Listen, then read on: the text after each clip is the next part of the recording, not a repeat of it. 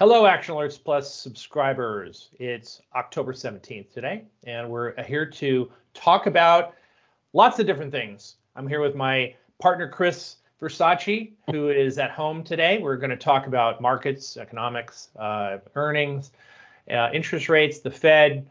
There is just no shortage of topics to cover today. So, Chris, how was your weekend, and what is on your mind here? My my weekend was good, thank you.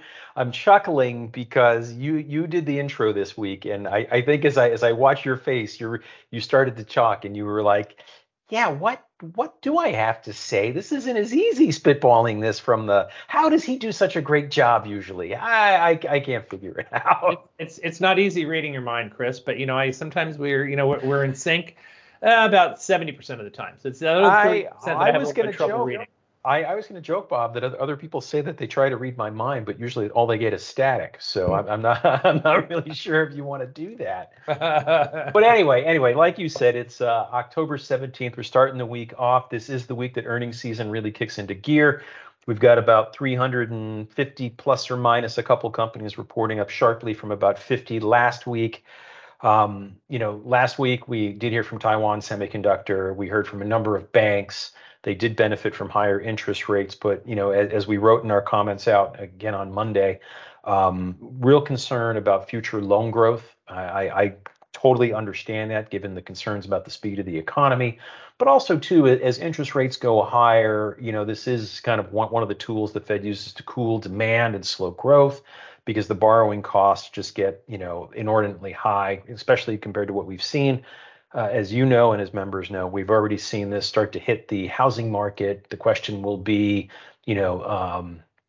business borrowing and other types of borrowing. And my concern in all of this is the consumer. And I say that because with consumer credit leaving August per the data at 1.15 trillion, how do we do this, Bob?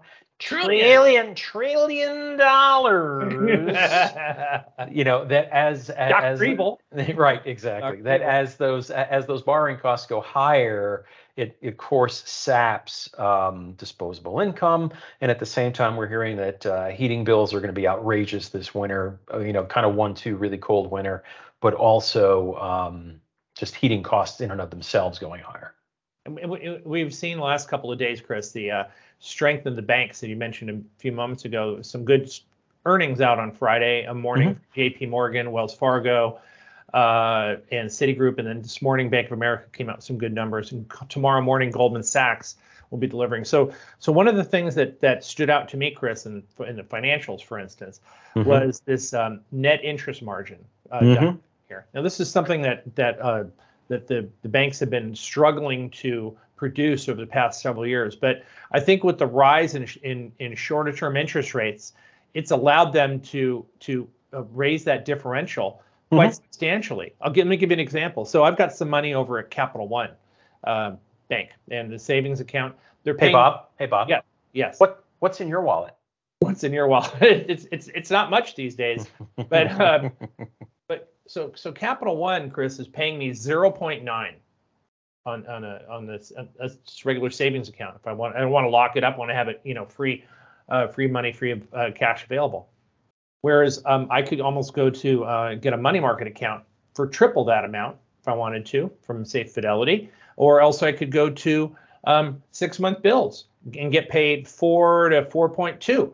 Which is 5 times much of almost 5 times much more of what I'm paying. So clearly, these banks who are only paying such a little amount to savers, they're pocketing that differential, because they're taking the money in for now. They're taking that money in from the savers and paying them 0.9 or 1% and investing it at safely in treasuries at 4%.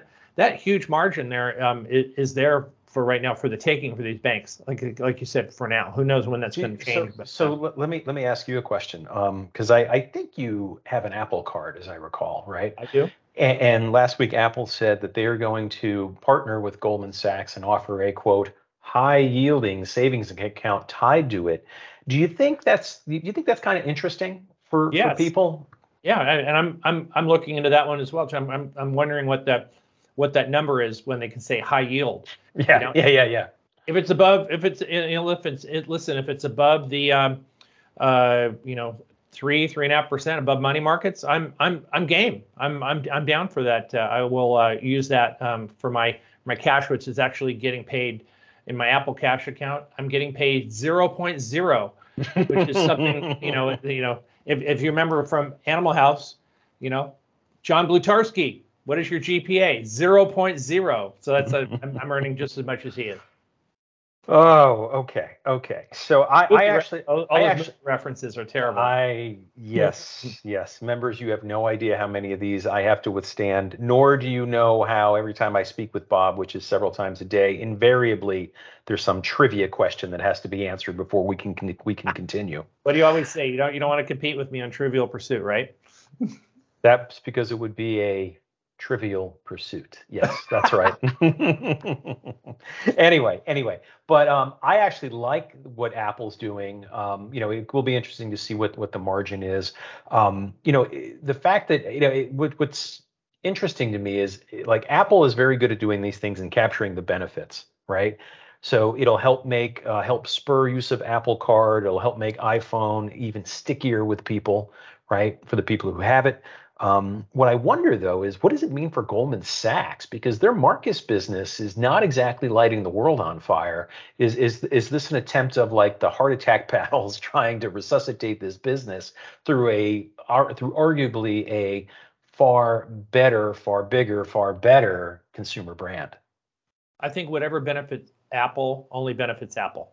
And I think that this is where Goldman Sachs, even MasterCard to a lesser extent, because they provide the card. They thought they saw some shiny pot of gold at the end of the rainbow here. But again, whatever is good for Apple is only good for Apple and only Apple. So I'll say that twice. So I think that Goldman probably saw that there was some huge benefits to tapping into Apple's ecosystem or their audience, and it's closed. It really is not out there for anybody else to tap into if you're not going to benefit Apple. So I think for exposure and name recognition, that's probably as much as Goldman Sachs and MasterCard probably got. MasterCard obviously gets some on the transactional side. They get a little bit of benefits there, but for people who use the card. But I think for the most part, it's the joint working with Apple, and then that's the benefits that they get in the name recognition. That's about it. So the halo effect. The halo effect, right? But okay. I don't think it's hard to say that it's going to equate into much more business for Goldman. Maybe they got a little bit off of it, but I can't imagine it being very much at all. We'll see. The cynic in me would say, oh, maybe that gives Goldman a little bit of a leg up when Apple does its, bond issuances or buybacks or, something else that they might be doing on the corporate side. Sure. So before we get too far down, Bob, market's been like a roller coaster. Right, up, down, all the way around. Up big, down big, up again, and as we start off again the week, we're up pretty large. I think the S&P is up over 2%, well over 2%. Dow's up like 1.5%, maybe a little better, and the Nasdaq, holy smokes, Bob, up 3%. But as we were chatting, this is not the rally to be trusted, is it?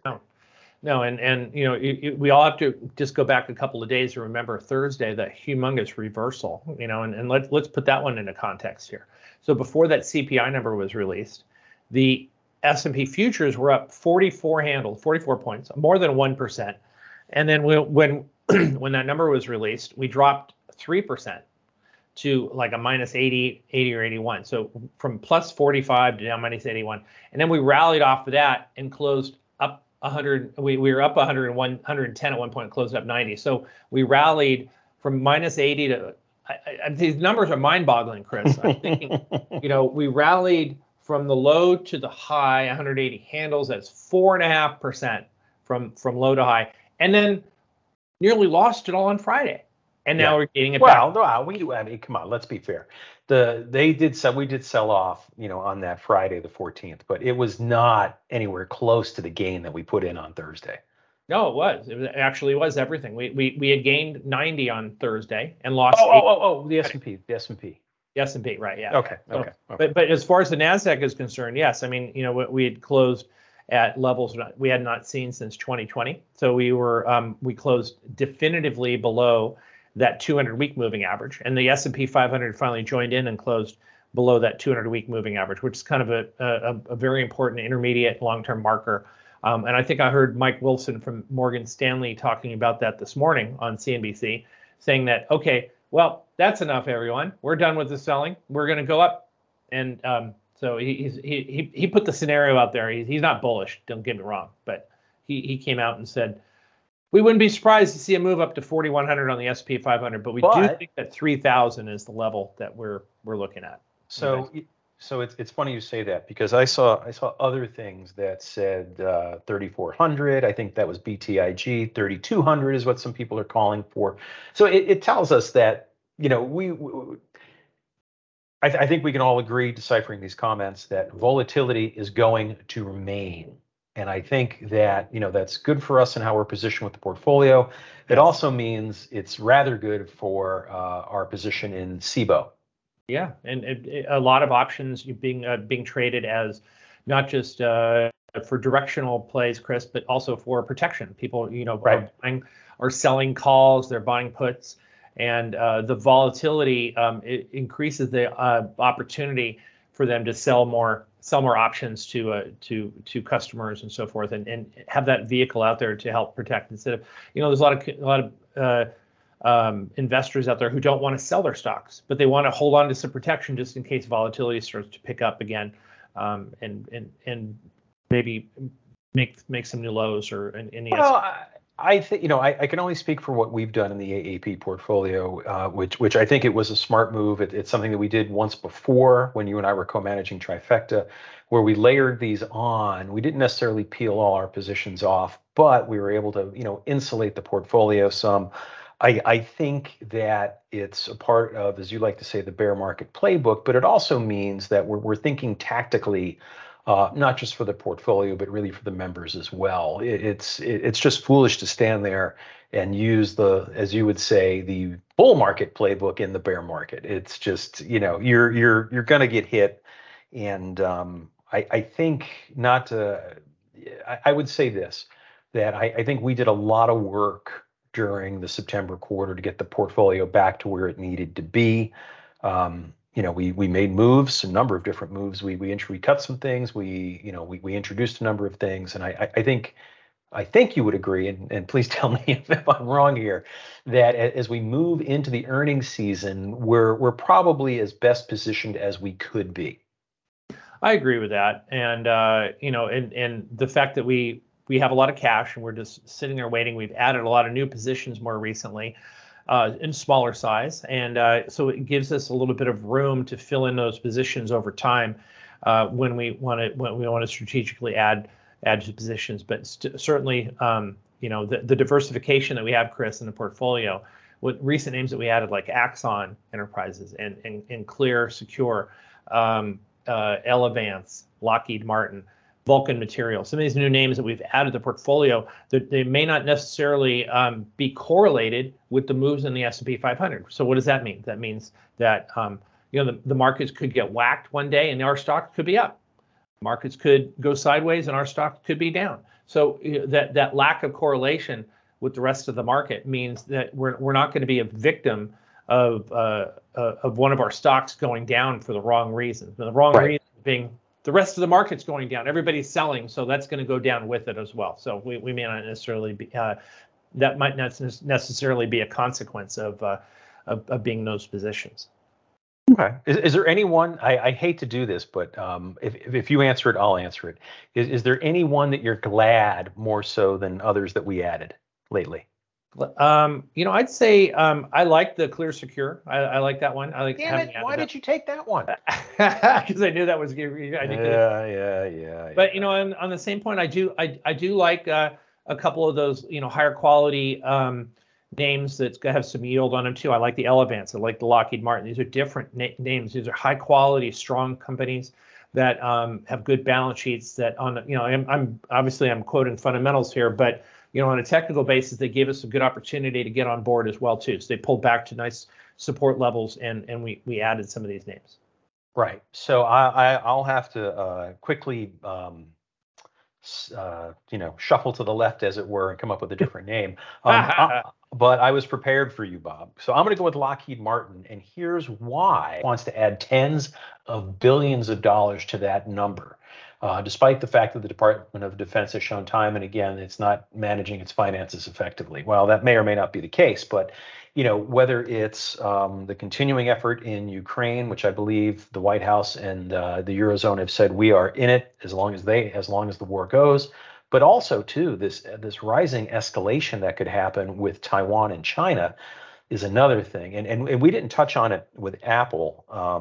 Earlier we were talking about the card, but I do want to just jump back to them real quickly. But one of the cool things that's happening is the 5G handset market and 5G services is now something that's happening in India that began just 17 days ago on October 1st. That's a huge opportunity for Apple, a company that is also looking to diversify where it manufactures out of China and into India. I think there's a little wink, wink going on there, Bob, in terms of making sure that they're well placed in that market while bringing manufacturing there as well. Apple's not usually the last person to get into a new market when it comes to supplies. So I mean, they were one of the first ones to get into China, and they had to do a very nice job being diplomatic and negotiating with the teams. But getting back to a real quick question about what you a quick statement about the defense, and you talked about Lockheed Martin. Now, not to get too political here, but certainly if the Republicans regain control of the House and the Senate, or either one of them, I suspect that more spending on the defense area is going to be a good negotiating tool for them with Biden and the Democrats, don't you think? If they're not willing to spend more money as it is, I think the Republicans, who've historically been big spenders in defense, are going to use that as a bargaining chip, don't you? I think that's right, but I also think that at times when there's a lot of uncertainty on the geopolitical stage, kind of like we're seeing now, I usually both sides kind of come together to represent a united front compared to exterior threats, whether that would be what's going on in China and the renewed effort by Xi and or Putin and his designs on expanding their. I mean, look, they're both talking about expanding. Hey, Action Alerts Plus members, sorry about that little technical snafu that we had there. We were hoping to continue our conversation, but technical glitches. But we figured out, we think, and now we are back. We were just wrapping up talking about Lockheed Martin and the outlook for defense spending. I think, Bob, you were saying that depending on what happens with the midterms, the Republicans might come in. Maybe we have some upside in the defense budget. I think I was saying there's a lot going on anyway that we're likely to see greater increases in the defense spending budget, especially if China gets a little more aggressive with Taiwan. And I can't remember if we said this or not, but the point I wanted to make is, the White House is really trying to choke China and their chip developments, and where Taiwan Semiconductor is, it's kind of interesting when we think about that. So yeah, it is. And also, when you got China who's trying to strong arm the United States and every other country out there, and you've got the United States stepping back and taking a different approach to things, and not trying to be a strong arm, but actually doing things and taking action like they did with the chip companies a couple of weeks ago. Of course, they all these chip companies that we were with, not longer with, took a beating on that news that they were going to forcing them to not sell or buy anything from China. So it's a different tactic. It's fighting a war that's with different types of, let's call it, weaponry. Not necessarily. Maybe they're using certain weapons and we're using different ones, different tactics, and so forth. Trying to accomplish the same goal. Well, I think the proof in the pudding, what we're talking about in these efforts to curb China, we'll hear more about this week. Even though we're not involved with Applied Materials anymore, it is in the bullpen, and we want to keep tabs on these developments. Obviously, that means we'll be paying attention to what ASML and Lam Research have to say. I yeah, I have to think that after Applied's guidance cut last week, that it's not going to be pretty. We could be wrong, but in my bones, I don't think it's going to be very pretty from either one of those two companies. One of the things that we've noticed in the past, what has helped these companies? It's been huge buybacks of stock, especially Lam Research. They're very big into buying back stock.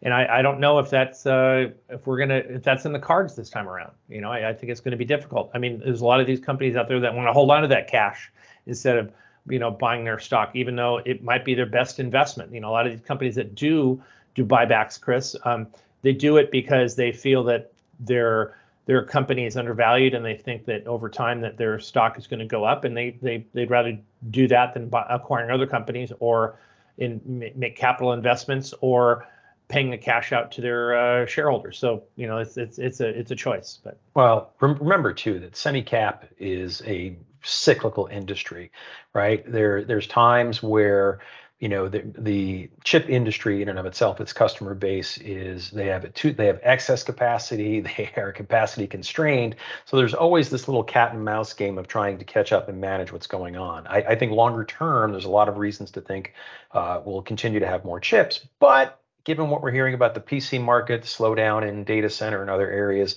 I do think that there is some excess capacity out there. So again, I kind of reiterate, the near term is probably not looking very rosy for these names. Now, we talked about Applied's cut. There have been a number of other cuts out there to earnings expectations, Bob. We've got 350 plus companies reporting this week, more than 900 next week, even more after that. So the next, week or so is going to be very informative. In other words, telling us, hey, this is what we're likely to hear more about in the coming weeks. I think we can agree, though, that we continue to have some concerns about earnings expectations, both for the second half of 22, but also 2023. I was looking at the numbers before we started talking, and there's still folks out there calling for 7.6% earnings growth in 2023 over 2022. Now, the actual numbers have come down a little bit. I believe for 2022, the S&P 500 consensus is around 223, 240 for 2023. I hope that wasn't confusing. Again, for 2022, $223. For 2023, $240, roughly 7.6% growth. But when we think of all the things that we've seen, it's hard for me to get really bullish and believe that 7.6% number. I think it's coming down. What do you say? I agree, and especially in an environment where the Fed is going to continue to raise interest rates into this economy to try and snuff out inflation. Higher interest rates are basically like kryptonite for companies and their earnings, right? It decreases their earnings power over time, and I think that the notion that the Fed could actually raise interest rates above 5%, we're at 3 right now, could be 4.5 by the end of the year, and early in 2023 they're starting to price in 5.25. If we get another hot reading on CPI, PPI next month, they could be pricing it up to 6%, Chris. Nobody's even talking about that. Well, I'm glad you said that, because as we're chatting, I'm staring at the Cleveland Fed's inflation nowcasting model, and they're calling for something like, what is it here? For October, 8.13% on the headline CPI, 6.58%. That's got to be enough to solidify the notion that 75 November, more than likely than not 75 in December. Again, if those numbers ring true, and even more so for what you're talking about. And I just sit there and I think about the follow through on that. And what do I mean? Well, we've seen mortgage rates, rebound significantly, really throwing a crimp in the housing market. But we think about the number of firms that will be taking on new loans as as interest rates go even higher. Not what we've seen thus far, but between now and let's say the first quarter of 2023. And we have to remember, this is kind of all part of the Fed's plan, right? To slow the economy, to cool the economy. That's right. And they don't seem to have targeted their goals yet. And I think actually when you saw the inflation numbers that came out last week in CPI and PPI, and then of course the forecast that you're talking about, 8%. But the month, Chris, I want to say the month over month number is it still at 0.8? Mm-hmm. So 0.8 on the headline, 0.54 on the core. Okay, but the headline number, if you annualize that out, that comes out to what? 9.2? 12, right? 8 times 12, yeah, 9.6. 9.6. 9.6%, Chris. And then last month's inflation reading was less than half that. So in September. So I think the by and large, it's been talked about for years. The Fed is behind the curve. We always heard that. They're still behind the curve, even with the aggressive rate hikes that they've had for the past 4 months, and they're anticipating to do for the next couple of months. They are still behind the curve. They can't seem to get their arms around tackling this humongous inflation problem. And the consequences, Chris, we've talked about it. I think we talked about it last time around. Are huge when you have a company out there that raises prices, even if their raw costs are coming down, even if their producer prices start coming down. They're going to be very slow in bringing prices back down. I mean, we used that example last week, Chris, of the Chipotle burrito, which jumped from 11 to 14 bucks. They're going to certainly take their time, sweet time, if they ever decide to bring that price down back towards 11. And in fact, I'm going to suggest that that's the new floor, 11 to 14. We won't see that 11 again in our lifetime. That's the new floor of the price. The only place that price is going to go, Chris, is up. So let me ask you this question, Bob, because I know you're a big fan of Chipotle. When you go there now, are the burritos the same size they were 2-3 years ago, or are they smaller? Well, it certainly depends on who's making it, but I'd say by and large, 4 out of 5 burritos that I've gotten, and I don't order 5 burritos at a time, Chris. But 4 to 5 burritos I've gotten are probably smaller in size than I've had before. So they're putting fewer ingredients in the burrito, right, and charging more money for that.